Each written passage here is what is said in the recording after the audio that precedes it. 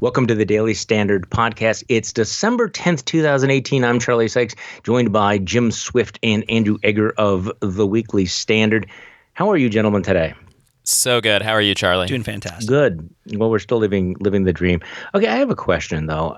The president of the United States, he had made it very, very clear that he wanted a 36-year-old political operative to be the White House chief of staff, Nick Ayers.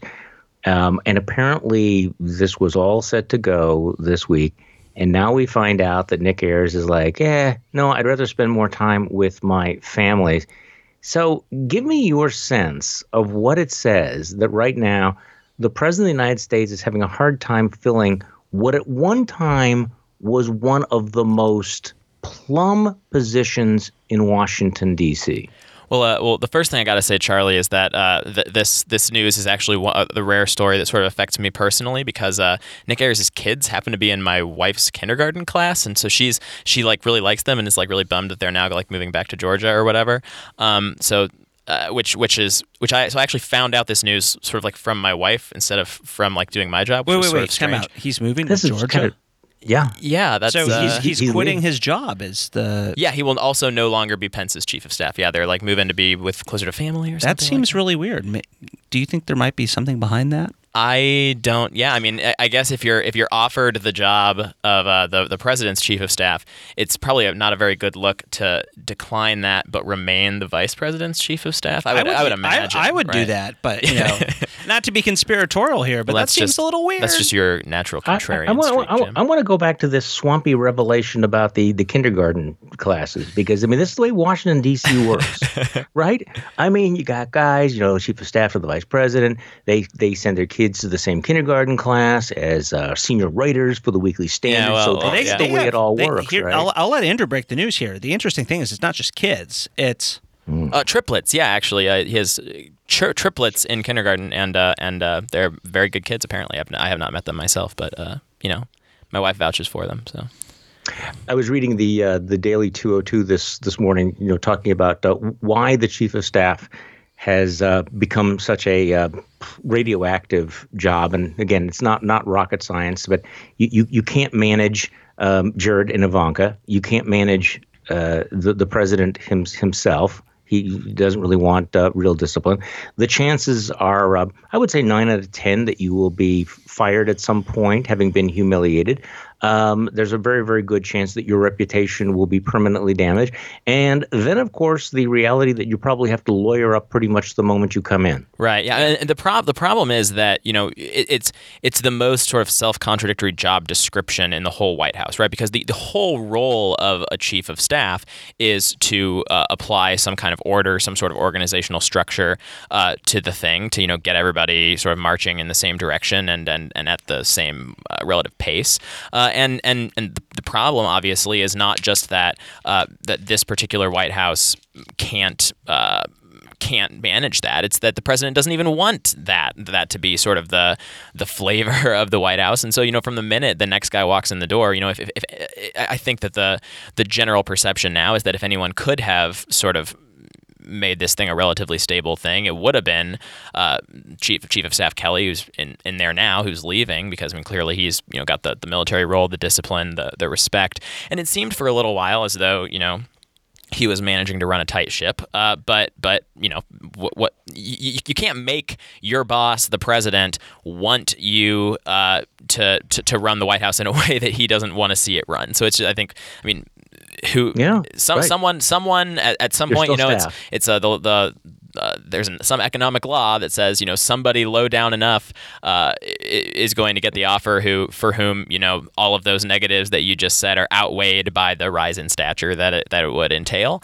But it might be a little while before we see that. How can you manage the unmanageable? If I were Nick Ayers, I'd ask myself that question. Badly, is it really that worth it? And I think for a lot of people, as you pointed out at the beginning of this, Charlie, this is like the most sought-after position, in government, other than being president yourself or being an elected official. This is the pinnacle of being a staffer. But No, I think weird. I saw somebody in the Washington Post said that, how the White House Chief of Staff office has gone from being Washington, D.C. royalty to being a punchline. And so, if you had a friend or somebody you really cared about who came to you and said, hey, I've been offered this job, what would you advise him? Say, are you nuts? Are you crazy? Why don't you call Brains Priebus and ask him how that worked out for him? But generally, just the lure of the prestige and the power, and then the rationalization that, well, maybe I will make things better. I will be able to protect the country from this or that. We've really passed that stage. But it is interesting, hour by hour, the number of people whose names are floated who then float the no way I'm going there. Right. Mick Mulvaney, Mark Meadows, who would have been a truly awful choice.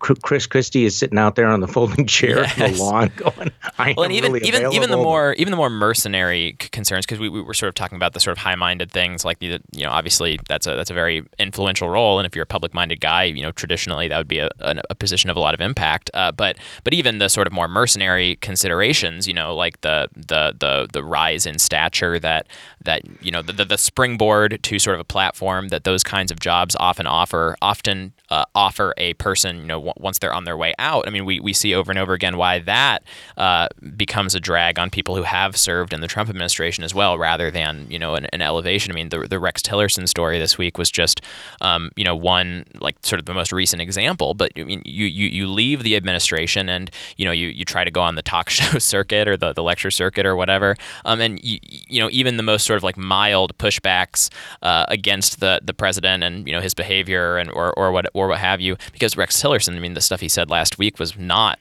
very explosive, but it's going to get reported on, it's going to get tossed around, and then the president's going to cut you off at the knees on Twitter. So it's like there's really no even sort of professional incentive at this point for people to and usually you want those things to go together, right? I mean, you want people to be really qualified people to want to be in these roles, both for public-minded and for their own personal benefit, right? I mean, that's sort of how the thing is supposed to work. This could sound a little vapid or a little impersonal, but when it comes to getting fired, I mean, folks in this job aren't going to last years. It's not like they're there to get their high 3 for their pension. Trump's insults and, as Andrew said, cutting you down at the knees, this is something that's going to haunt people for the rest of their lives. And I don't think a lot of people, I mean, it may sound silly, oh, ha, ha, ha, the president of the United States called you dumb as a box of rocks or whatever on Twitter.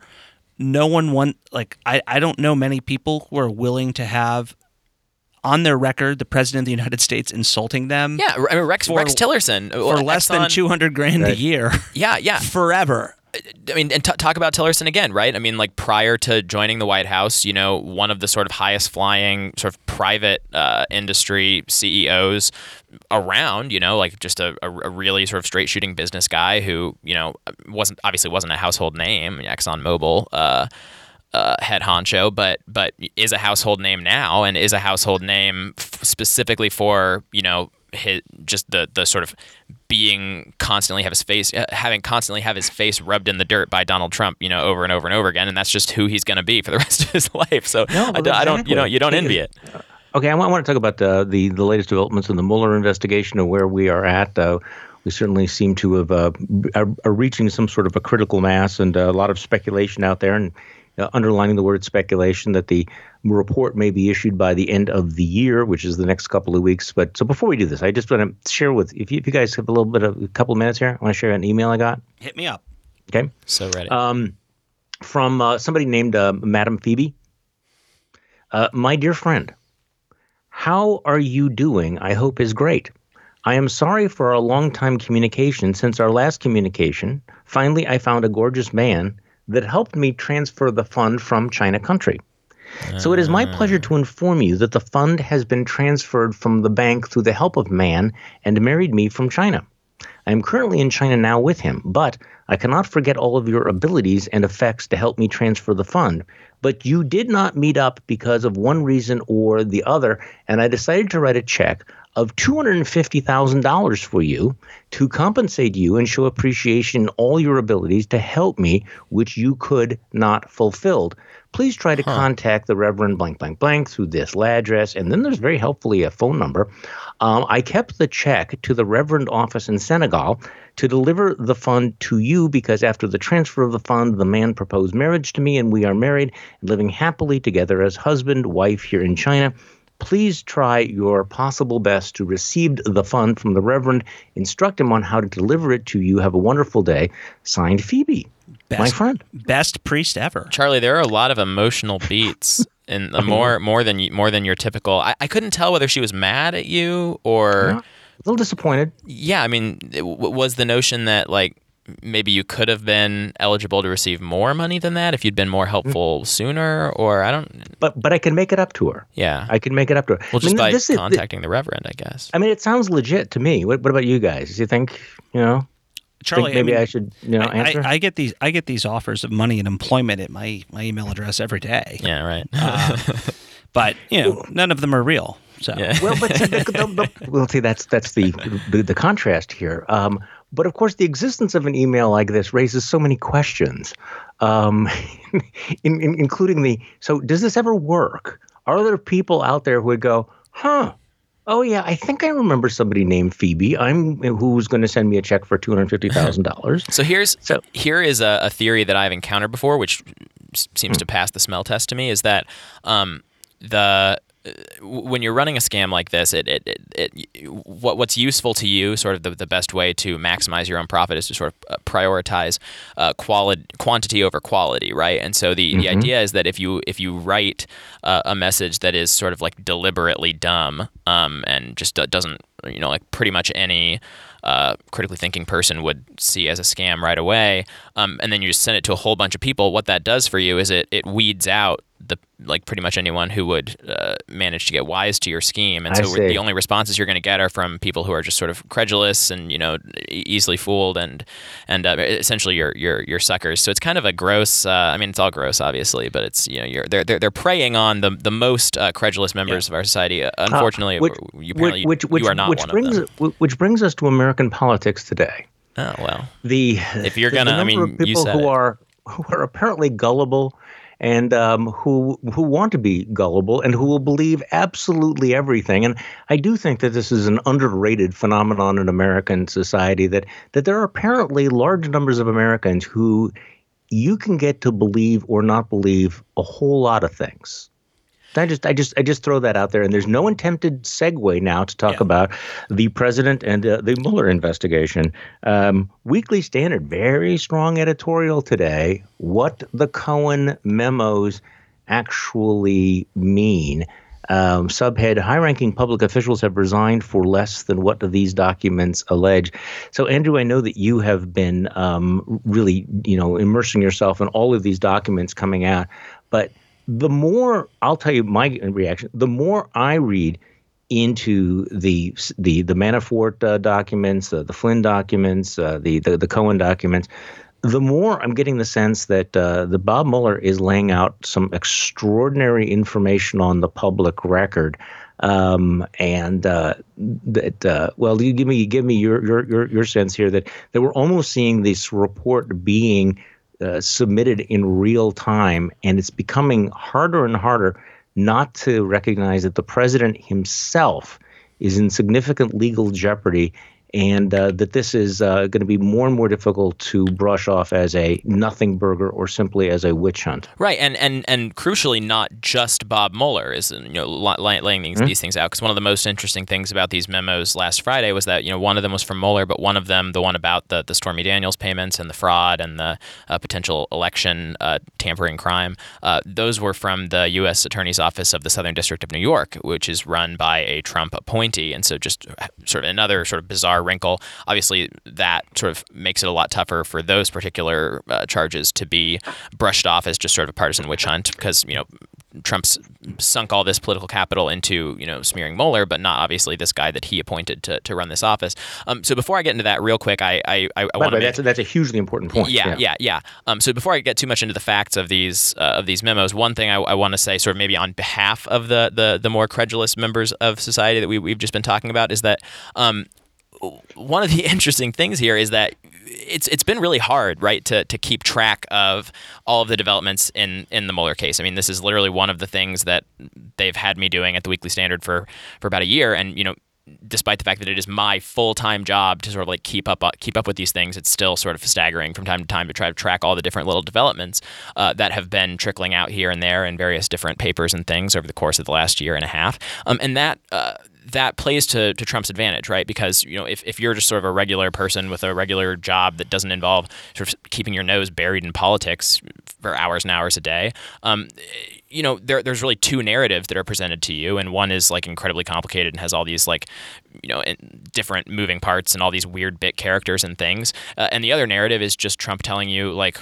this is just a witch hunt, all these people are just Democrats trying to get me, and that's easier to get your brain around, and you don't have to be a moron in order to buy these things that Trump is saying, essentially, just because it's the more palatable narrative. But I do think, and this is what our editorial pointed out this morning, that this is one of the greatest utilities of things like these documents that were filed last Friday, because what they sort of have done is sort of tie up all of the available facts about both what we know about Russia so far and what we know about these Stormy Daniels payments into sort of like one little narrative that you can kind of actually just read and sort of recoil against, like, wow, this is some really shady stuff. So to get into maybe just which one do you want to do first? Do you want to do Stormy Daniels or Russia? Actually, Andrew, we're at the you're not just another pretty face stage of the podcast here, because this point is also important. The complexity is in many ways Donald Trump's friend here, and I remember really. How back in the 1990s, the Whitewater investigation was before Monica Lewinsky was swirling around the Clintons. And I had to talk about it. I had a radio show at the time. I had to talk about it all the time. But, what became incredibly clear was it was just there were too many moving parts. It was too complicated, and the public just was not going to. They were going to shrug and ignore it. And when it comes to this Russia investigation, I've experienced the same thing. In fact, this morning before we did this, I actually downloaded a sort of a cheat sheet from Axios. What do we know about the Russia investigation? Because again, I talk about this all the time, and yet it is difficult to keep all of the different elements in your head at the same time, or to boil them down, and explain why this relates to this and what's the significance of this. As you point out, the advantage then goes to the simple person who says no collusion, witch hunt. Charlie, last time we did this, I had some poetry, and I am not a very well-read man, and I'm not a man of books or letters, but can I get deep with you here for a second? Because when you opened with the hilarious spam email, do you know what it made me think about? No.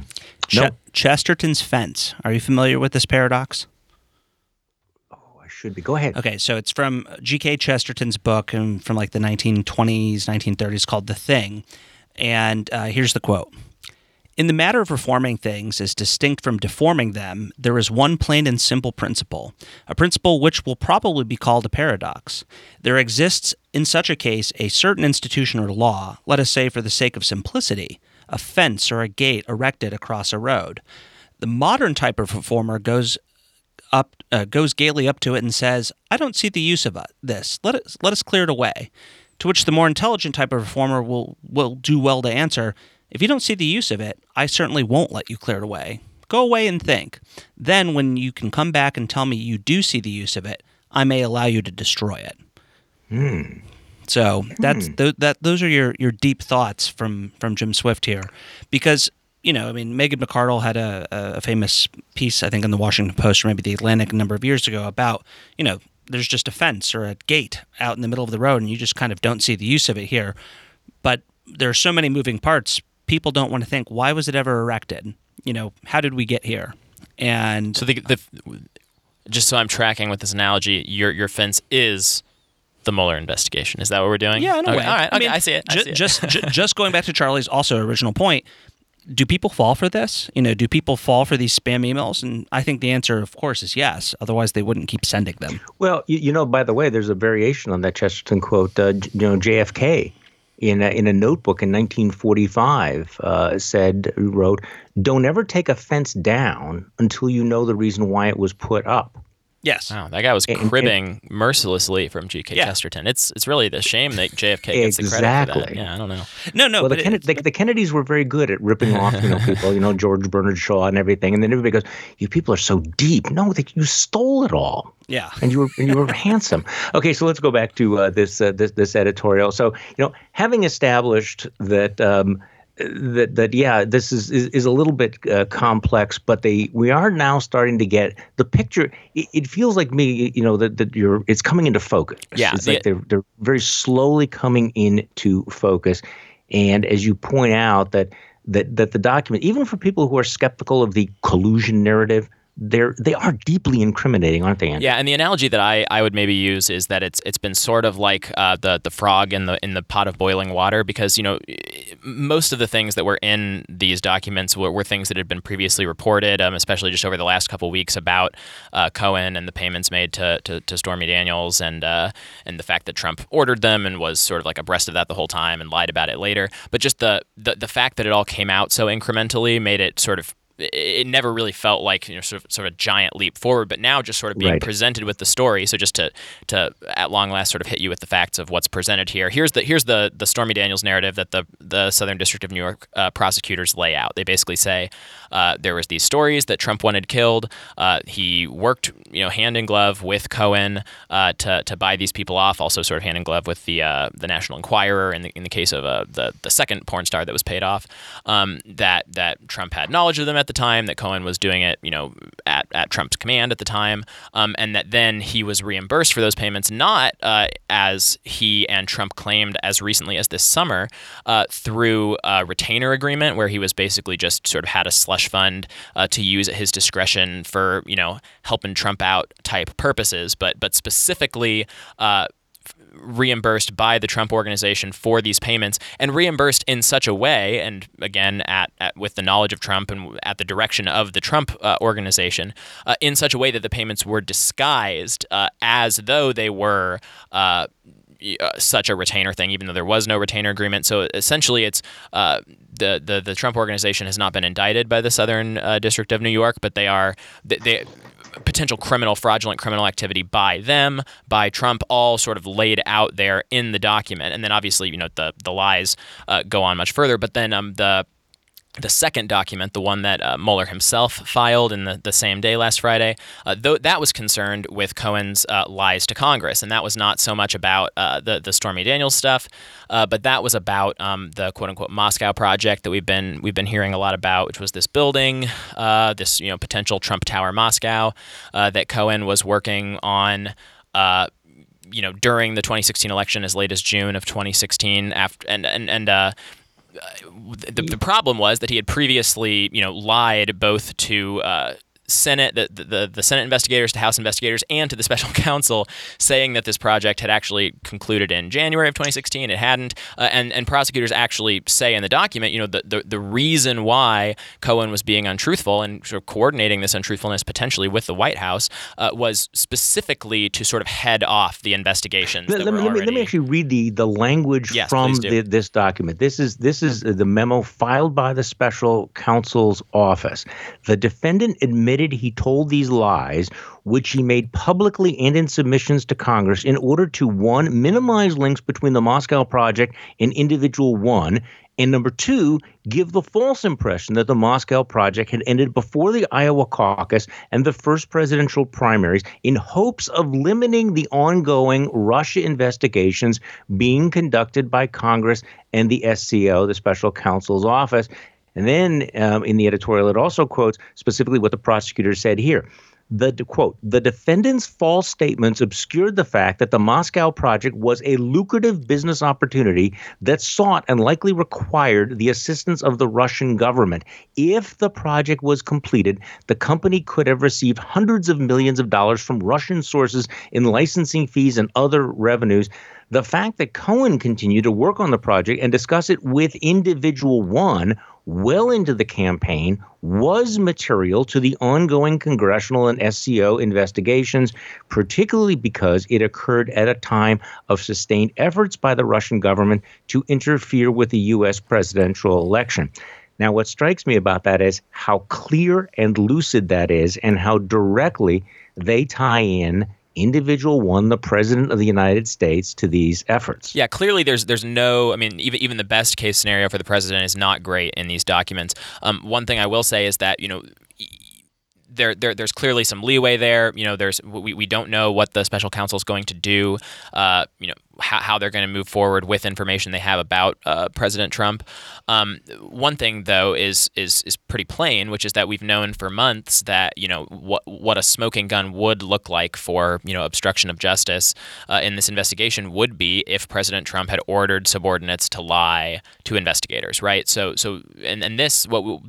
this information we have right now from Mueller and from the Southern District of New York gets right up to that line, because it says that these answers were coordinated with the White House. It doesn't necessarily say with Trump himself, but it is his personal attorney. So that is the biggest sort of pressure point, danger zone thing for Trump going forward, I think, in the next couple of weeks. Because if that is if the special counsel has that information that Trump told Cohen to lie to investigators about the Moscow project in order to head off this investigation, that's the ball game. I mean, and people might not correct me if I'm wrong, because there's a difference between lying during the campaign and lying when you're the president. 100%. Because nobody in their right mind doesn't acknowledge at this point that Trump has lied about all of this over and over and over and over and over again until he's blue in the face. But yeah, what specifically would be the problem is if Trump told his subordinates to lie to investigators once this investigation had been launched, because obviously ordering a subordinate to commit a felony is itself, felony obstruction. And as president.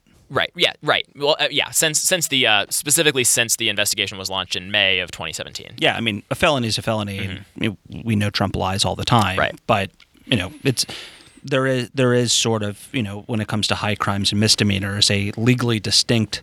I mean, it is indeed whatever the House wants to to make it. Well, yeah. I mean, it's that's what Gerald Ford famously said. That I'm not sure that's what the founders thought. I don't think the founders thought that you could remove a president for any reason. But the term high crimes and misdemeanors was left intentionally vague. I see that JVL has a piece that just went up on the Weekly Standard site on what the Democrats are going to do. What if the Democrats have to impeach Trump? And I haven't had a chance to read it, but I'm reading the subhead. Politically, Democrats are better off not pursuing impeachment, but they may not have a choice. I think that I'm getting the sense that that's going to hit it pretty much on the head, that from a political point of view, there are so many reasons for Democrats not to overplay their hand, not to make Donald Trump into a martyr. But if we continue on the trajectory that you were describing, Andrew, I think the political pressure on them is going to be overwhelming and irresistible. Here's the pertinent quote from JVL's piece that I think is just kind of worth just taking out. I mean, it's a great piece, and you should all, of course, read it. Mm. What happens if there's real evidence that Trump is guilty of serious crimes? What are Democrats supposed to do then? Suddenly, not impeaching Trump is as risky as impeaching him. Right, because, the premise of the piece, which is just, I think, sort of undisputable at this point, is that clearly Trump has become sort of an anvil for Republicans. That was clear. Republicans got smashed in the 2018 midterms. It's not going to get any better over the next 2 years. I mean, I believe the Democratic strategy is, if Trump is still around in 2020, they'll win in a rout. They'll retake power like we haven't seen in a long time. But then obviously, yes, this is the interesting thought experiment that JVL is playing with. Is maybe it's in their best interest to let Trump stick around, but maybe things will become so indisputable that they won't have a choice. Which again, like you were just saying, talk about a single thing that's going to rally sort of Republicans in opposition, because apparently the only thing that we can all agree on now is that Trump is to be protected at all costs. So. Yeah, I noticed that JBL links to Andy McCarthy's piece. Andrew McCarthy, who's former U.S. attorney, who has been, I would say, much more favorable to the Trump administration, much more skeptical about the investigation. Yeah. And he said over the weekend that based on this 40-page sentencing memorandum that was filed on Friday, the president is very likely to be indicted on a charge of violating federal campaign finance laws. He says it has been obvious for some time that President Trump is the principal subject of the investigation still being conducted by the U.S. Attorney for the Southern District of New York. And of course, I'm not a lawyer and I'm not going to play one on this podcast, but the conventional wisdom is that the Justice Department and Mueller are not going to indict a sitting president. But that doesn't mean that he might not face this when he leaves office. But things are moving pretty quickly, aren't they? Yeah, they feel like they're really picking up momentum. Yeah, I've thought for a long time that Andy McCarthy at National Review is perhaps the best guy writing in sort of a Mueller skeptical mode among sort of Republican writers right now, because his basic take all along has been that the Mueller investigation has been sort of a counterintelligence operation that's been being run as though it's a criminal investigation, and so he's got some interesting sort of problems with the regulations surrounding the appointment of special counsels, which has been like a long time problem in American politics. I mean, you remember the Ken Starr investigation revealed a whole lot of problems about the independent counsel arrangement that we had before, and the new special counsel arrangement was created in order to try to solve some of those problems. But his basic beef has been that for a long time it perhaps was an investigation in search of a crime, and now has found those crimes, and who knows about that.